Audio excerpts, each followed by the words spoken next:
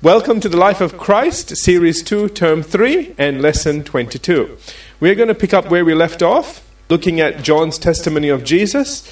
John chapter 1, verse 29, where it says, "The next day John saw Jesus coming toward him, and said, 'Behold, the Lamb of God, who takes away, or is taking away, the sin of the world.'" All right.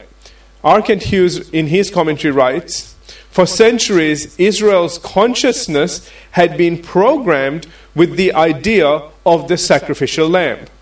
With John's statement, 'Look, the Lamb of God who takes away the sin of the world,' their Jewish minds went as far back as Abraham and Isaac.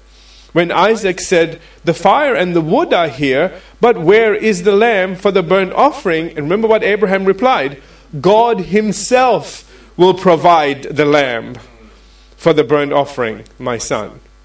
Remember that? And you know what? At that point in time, Isaac didn't have to die because they found a ram in the thicket, but the covenant terms had been set.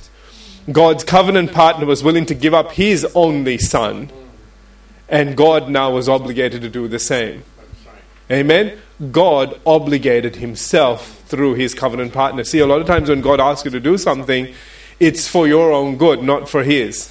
He's very different to normal parents. You know, normal parents is like, "Oh, we're doing this for your good." And the kid goes, "Yeah, right." You know? You know what I'm trying to say? Okay? But God is the ultimate parent. When he says, "I'm doing this for your own good," he actually is doing it for your own good.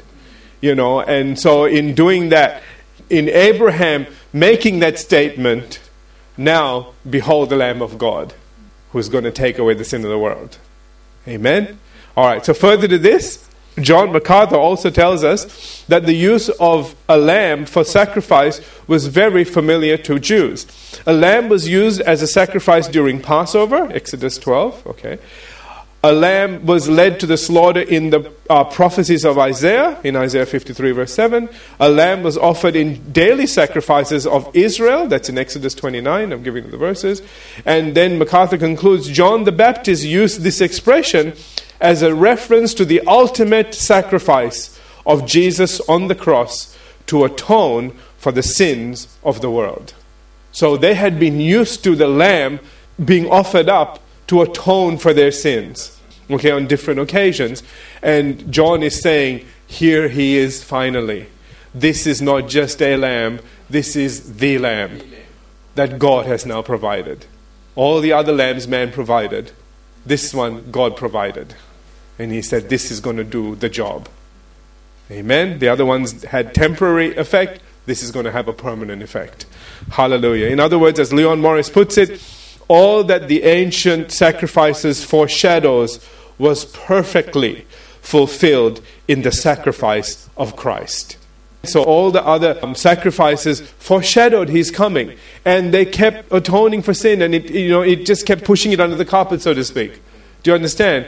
But all of that was perfectly fulfilled when Jesus went to the cross. That's the reason why when you come to Christ, your sins, they're literally erased. If you can imagine, a page with all of this writing, all of it being your sin, and when you receive Jesus, the page just suddenly goes blank. All the writing just falls off the page. All the things that the devil had spent your entire life getting you to do and mess up and do the wrong thing, and all the regrets you have, all of that just falls off the page. Isn't that incredible? That's why, the devil goes, no, don't accept him as Lord. You want freedom. He always points towards freedom. It's never freedom. He wants to keep this over you. Do you know those people are never really free? They are plagued by guilt. They are plagued by all the mistakes that they've made. Just everything bad that has happened in their life. And there's no forgiveness for it. As much as a psychiatrist says, no, you've got to forgive yourself. Sweetheart, you can try to do that. But when there's a devil around, it doesn't work. You need God's forgiveness. You need the Holy Spirit to come and cleanse your heart and take that away so that it's no longer there. Amen? All right. Continuing on. John the Baptist goes on to say in John chapter 1 and verse 30 and 31, this is now, okay, before I get into this, these next two verses, I have added a lot of information into them, okay? And I'm going to explain it out to you. So let me just read it first, if that's okay. All right? In John chapter 1, verse 30, this is John the Baptist saying, "This is he of whom I said." Okay? This is in John 1:15. All right? He already said, "After me comes a man, one that was..." Now, notice he says, "After me comes a man." All right? So he's saying, one that was born after me and whose ministry began after mine. Remember, Jesus is 6 months younger to John. Okay, remember Elizabeth had the visitation, and then 6 months later, Mary had the visitation. Okay? So John is older by 6 months. All right? But notice he says here, "After me comes a man." Again, one that was born after me, whose ministry began after mine, who is preferred before me. Okay? So he's saying, even though he came out... See, this is foreign to the Jewish thinking. If you came first, you get all the blessing. Remember Isaac and remember all that business that happened there? Okay? Esau and Jacob and all that stuff. Okay? That was the thing, man. And they were twins. They both came out. Just one came out before the other one. You see, even if you beat him by a couple of seconds, you get everything. Okay, so in the Jewish mind, and again, that was the problem they had with when Samuel, I believe, went to anoint one of Jesse's boys, and he said, "Bring me your sons," and he brings all the sons, and he goes, "You got any more?" That's not a question you normally ask. I mean, he bought that many kids. How many more do you want? I'll go make one. No. All right, okay. But as a priest, don't take for granted, man. I mean, we're just human too. It's hard for us to go, "Do you got another kid?" Because none of these are doing it for me. You know what I'm saying? Okay. And he had to ask, and he said, "Oh yeah, I got one more scraggly one out looking after the sheep. You want him?" You know why? Because their mentality was, the first one, yeah, that's the one that God looks on and favors and everything else. Only problem is, God doesn't think that way. God says, which one has their heart toward me? That's the one I'm picking. Amen? Because David was a man after God's own heart. Remember that? So, John is making a statement that is very un-Jewish now. That's why he's trying to get these people to know now. Because they're going to almost want John to be the Messiah. Remember, they're going to sort of say, "Are you the one who we were told were coming in?" He's going, "It wasn't me." But when Jesus comes and says, "I'm the one that we don't want you." Interesting, isn't it? They're willing to accept John. Do you know why? Because he came from good stock. Daddy was a priest. Mommy was from the tribe of Aaron. They're all priests. So we know you're a good kid. This one we don't know. It's a carpenter. I don't know where they're from. They didn't realize that parents were royal blood. Never looked hard enough. One from a priestly stock, the other one was from royal blood. They're looking for David. He's coming. Anyway, stupid. Anyway, let's get back to this. So he says, one who is preferred before me or is more important than I am. So he has to make this point. Even though he's coming after me, he's more important than I am. Okay? And he says, for he was before me, or literally, he existed long before I did. That's the New Living Translation. Okay, once again substantiating John 1:1. Remember again, in the beginning was the Word was with God, the Word was God. Doesn't matter when he came. The fact was he was God. Some people say, my religious leader came before yours, blah, blah, blah. Doesn't matter. John came before him and he knew he was more superior to him. Are you all with me? So it doesn't matter who came first. What matters is, who was he? Amen? This was God, man. Okay? Verse 31. He says, I did not know him. All right? Now what he's saying is, I did not know him as the Christ from prior knowledge. But it had to be, and I'm adding all this now, all right? It had to be revealed to me supernaturally from above, as brought out in verse 33. Okay, so we're going to see that in a minute. When God speaks to John, that through my testimony of him, which is brought out in verse 34, which we will also see in a moment, he should be revealed to Israel as the Lamb of God who takes away the sin of the world. Therefore, I came baptizing with water to allow me to do this. So let me explain all that. We're going to see these verses in a minute. All right? So he's making reference to what's coming as well. That's why this doesn't make sense otherwise when you just read it straight out. Okay? So he's saying, listen, I am here to reveal the Messiah. I'm going to get knowledge and information from God. God is going to speak to me. The Spirit is going to speak to me. I'm going to know what to do, what to say. And my job is to let everybody know, here he is. This is the Messiah. As important as you think I am, he is more important. And if you think I'm important, then please listen to what this important person is saying about a more important person. Did you get all of that? Okay? All right.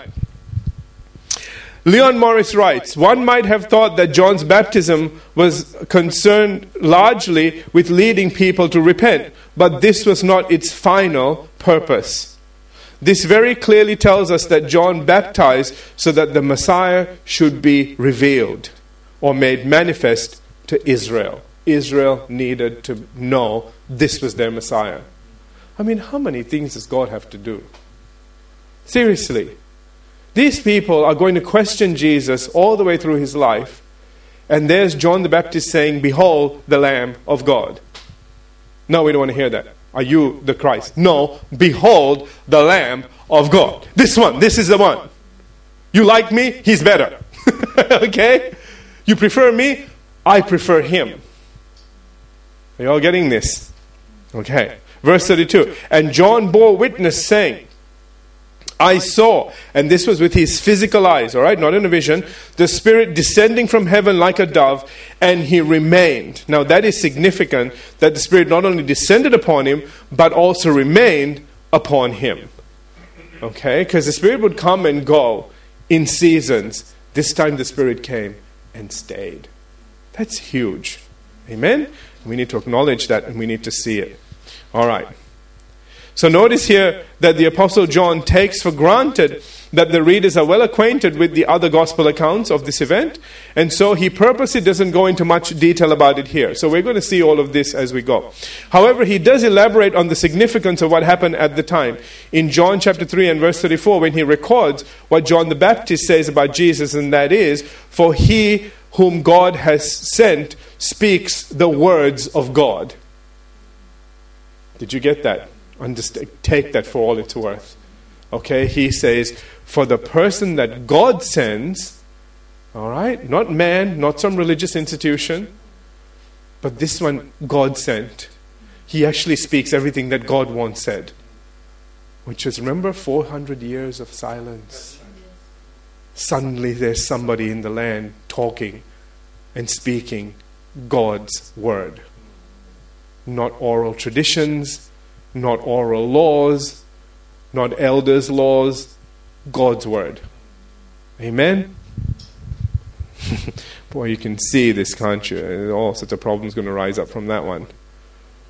Because, you know, the Pharisees and Sadducees and, you know, all those doctors of the law, they kept putting the oral law above the law of Moses, the law of God. You know, and one day, the word turns up on feet, and they're saying, oh no, it's in the law, it says not to do that. And he goes, which law? And he says, your traditions and all of your stuff has made the word of God of none effect. And he said, you people don't even know what you believe anymore. Anyway, I'm jumping way ahead now. Let's get back to this. All right. So again, he says here, for he whom God has sent speaks the words of God, for he gives the Spirit without measure. All right, we're going to get to that. We'll look at it when we get to it. The early church constantly preached this, according to Acts chapter 10, verse 38, saying, you know of Jesus of Nazareth, how God anointed him with the Holy Spirit and with power. Amen? So it was a significant fact that the Spirit not only descended, but remained on him. Amen. Returning to John chapter 1, John the Baptist now goes on to say, verse 33, I did not know him, but he, this time referring to God the Father, who sent me to baptize with water, said to me. Now see, now we're finding out, okay, where this came from. Upon whom you see the Spirit descending and remaining on him, this is he who baptizes with what? The Holy Spirit. Interesting, isn't it? Didn't say water, because John's already doing the water thing. Amen? He says this one is going to baptize people with the Holy Spirit. That's something else. That's God. Amen? D.A. Carson writes that Jesus would baptize his people in the Holy Spirit is simultaneously an attestation of who he is and an announcement that the promised age is dawning. We are now kings and priests, all of us. Amen? Hallelujah. So, aside from the obvious, Leon Morris goes on to point out that what John is implying here is that unlike water baptism, the Spirit leads people into infinite, divine, spiritual resources. Something that had not been possible previously. For there is a quality of life that Christ and none other makes available. This life is a positive gift from the Spirit of God. Baptism with water had essentially a negative significance. Do you understand? It is a cleansing from whatever. That's what baptism was. But with the baptism with the Spirit, it's positive. It is the bestowal of new life in God. So while people were being baptized in water, it had a negative connotation because you were baptized, you were cleansing yourself of all your sins and asking God to forgive you and you repenting, and that's what that water baptism was all about. Do you understand? But this was different. This baptism with the Spirit, this was a promise of a new life.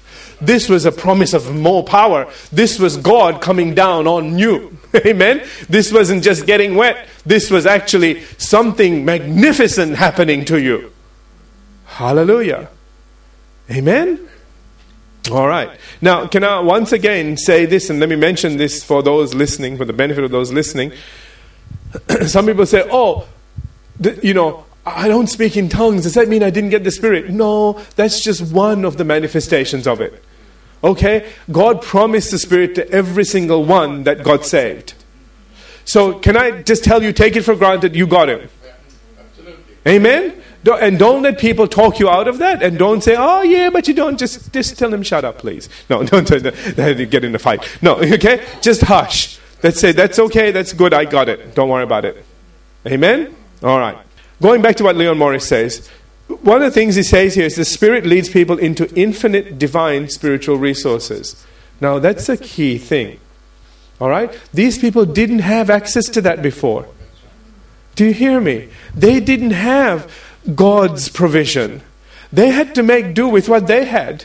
And God would have to physically provide for them. Manna from heaven and birds dropping dead on, have little heart attacks as they, the quail, you know what I mean?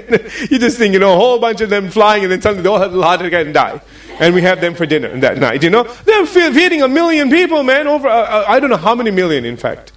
In the desert. Remember that? Okay, and anyway. Continuing on to verse 34.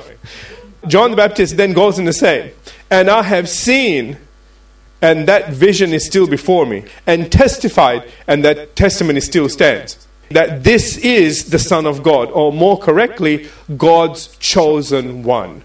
Meaning that Jesus is the object of the divine call. The choice of none less than God that's fallen on him.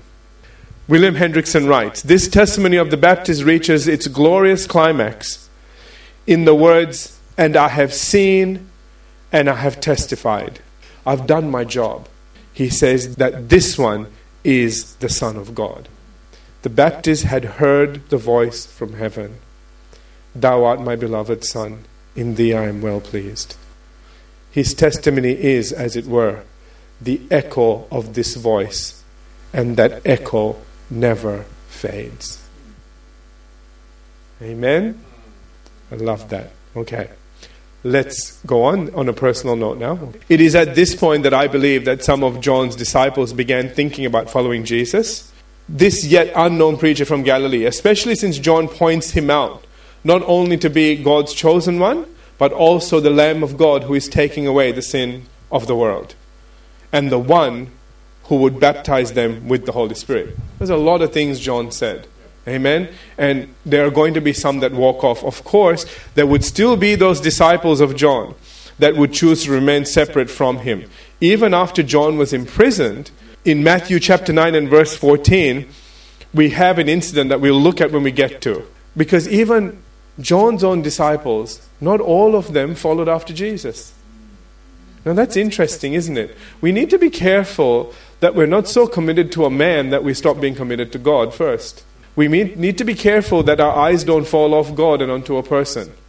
And we think, oh, well, no, I choose to follow this person. No, as Paul said, you follow me as I follow Christ. If I ain't following anymore, follow somebody else. Okay? You need to find the person that's following God because God is first. In Matthew 9:14, we actually see this statement. After John is in prison, it says, then the disciples of John, they haven't left John still. Even though John's in prison, they're still his disciples. They've decided, well, bless God, we're John's disciples. We're going to stay that way. All right? It says, then the disciples of John came to him, that's Jesus, saying, why do we and the Pharisees fast often, but your disciples do not fast? There's a bit of resentment there.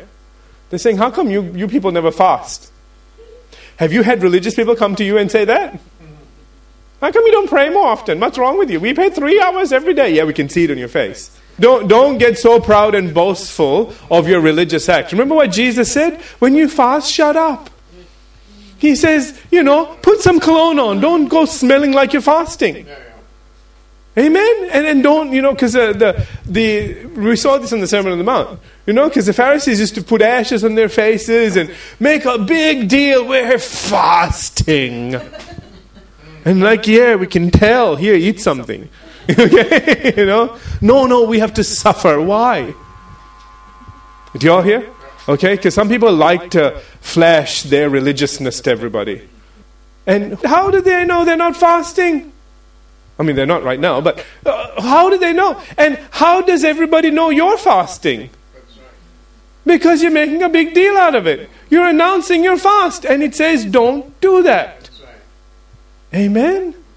So this very question, and we, again, I'm getting ahead here, but when we get to this, we're going to see what all happened. This comes on the tail, I'll give you a little preview of what's coming. This comes on the tail of Matthew being called. Matthew, Levi, ripping people off, tax collector. Jesus comes past and he says, stop ripping people off. Come follow me. And he goes, yeah, sure, okay. And Matthew's so thrilled that's very loose Rosh translation, okay? Actually, that's not how it happened, but anyway. But that's in the spirit, okay? And Matthew's so thrilled, he puts a whole feast for Jesus. And of course, Matthew's friends are tax collectors and sinners. Of course they are. That's who he hung around with. That's who he went to the bar with, you know what I'm saying? And so he has a feast and he invites Jesus, and Jesus comes and he's leaning and he's having food with tax collectors and sinners. And there's John's disciples. What's he doing there? What's that? And the Pharisees going, oh, look at that. He's meant to be the Messiah. Are you kidding? Look at that. He's, in those days they didn't have chairs. You know that. Just to recline. So there's Jesus reclining with the tax collectors and sinners. So how are you today? Oh, I'm fine, reclining back here, eating and carrying on. And these people are fasting. Oh, that looks so tasty. Oh, but we're fasting. We need to fast. Why aren't they fasting? And right out when some commentators believe that as soon as Jesus' disciples come out of that little, that party, all right, they're going, well, we're fasting. How come you're not fasting? It's like, oh, shut up. Go have something to eat. Okay, so that's where this comes from, and we'll look at that. There's a lot of stuff. Boy, I tell you, there are things to come, man. It's going to really bless you. Because let me just say, and I said this on Sunday at church as well. Some of you weren't here, so let me just repeat it. In God's law, there's only one time in the whole year, if you want to fast, you can fast. Every other time. And that's, again, a bit of a voluntary thing, but, for those who want to do it, there's one time. One time. All the other times are voluntary, and you shouldn't be telling anybody. Do you hear what I'm saying to say? Okay, that was the Day of Atonement, by the way. All right? We'll talk about all that when we get to those verses, when we look at it. But, can I just free you? Don't let people put pressure on you to fast. If they're feeling to fast, they need to fast. That's right. Misery loves company. That's right. If I'm fasting, you better fast too. That's what's going on over here. Okay? And Jesus is saying, listen, man, now's not the time for them. Okay, he's going to say, the time is going to come when I'm going to be taken away. They'll fast then. But not right now. This is not the time. What's there to fast about? He's healing the sick, raising the dead. When do you want to fast? Good stuff's happening.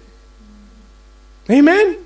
And I want to preach on that, right? I can't, but it'll go on and we'll never stop. Okay, let's stop there. When we get to it, I promise you will be blessed, okay? So, returning to the subject at hand and looking next to the Spirit-filled Life Bible, it says that as the Lamb of God, Jesus justifies us and takes away sin.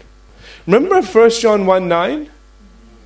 If we confess or acknowledge our sin, He is faithful and just to do what? Two things. To forgive and cleanse. To forgive and cleanse. Do you hear me? So not only does He take the sin away from you, but He puts you in a place where nobody can point a finger at you. God's justice is fulfilled. Okay, so that's what Jesus came to do. He came to justify us and take away our sin. And as the baptizer with and of the Holy Spirit, He fills us and endues us with an enabling power. So not only is He there to justify us and take away our sin, but He also baptizes us with power, the Holy Spirit. And remember, the Holy Spirit isn't just power. He leads us and guides those that are led by the Spirit. Amen. He's the one that gives us information, understanding, knowledge, and we still haven't touched on the 9 manifestations of the Spirit. Jesus had all 9 working in Him all the time. Amen. That's why when He looked at somebody, He had word of knowledge, straight away He knew. Goes to a guy at the pool of Bethesda, and he's been in that condition for, 39 years or whatever it is. He knew straight away. You need to have that knowledge. It is available to you. You get to peek into other people's lives, but you need to shut up. Just being really blunt. Okay? Don't talk. When God tells you something, you go, oh, they did what? Okay, we're not telling you anything anymore. Like, wow, dude, really? Okay? All right, Jesus wasn't that way. He goes to the woman at the well. He didn't go, oh, you sinful thing. How many husbands? And the one right now, really? No, she'd go, what? No, he was so cool about it. He's like, oh, so, chat, go bring your husband. Oh, yeah, I don't have one. Yeah, that's good you said that, because I know you have had a whole bunch of them, and now the one you're living with isn't. Oh, he just was so cool. He was never judging anyone. So much to learn when we get to that. Some amazing things coming up, all right? Just letting you know. So this enabling power, that's what's brought out in Acts chapter 1 and verse 8, where Jesus says to His disciples, but you shall receive power when the Holy Spirit has come upon you. Family, notice again, He didn't say you'll receive power when you get dunked in water. But notice He says you shall receive power when the Holy Spirit has come upon you, and you shall be witnesses to me in Jerusalem. Okay, that's the city of Judea, and in all the land of Judea, all right, and the land of Samaria, because these are all different areas now. I wanted to get a map up here, so let me just try and do that next time I'm with you. And to the ends of the earth, that's us. Hallelujah. Okay, yeah, the gospel got to us. Okay, Jesus prophesied it. So it is this baptism that was to be the sign and the dynamic mark of every single believer of Jesus without exception. And why it says in Acts 2:4, and they were all filled with the Holy Spirit and began to speak with other tongues as the Spirit gave them utterance. That was the thing that was to distinguish all of us, all right? It was the power, and at that point in time, it was important that people knew that something actually did happen. All right, so speaking in tongues was a key thing at that point in time. Again, please don't ever feel like if you're not speaking in tongues and you're not filled, you are. It's just a manifestation that might take a little bit extra time to come. And don't be surprised if you're already doing it and you don't even realize it. All right, we're going to stop there because I believe the next thing is Jesus encounters His first disciples. I think that's our next subtitle. Is that the same in your books? Oh, good. How about we pick it up there next time? All right, let's call it a night. Let's have every head bowed, every eye closed.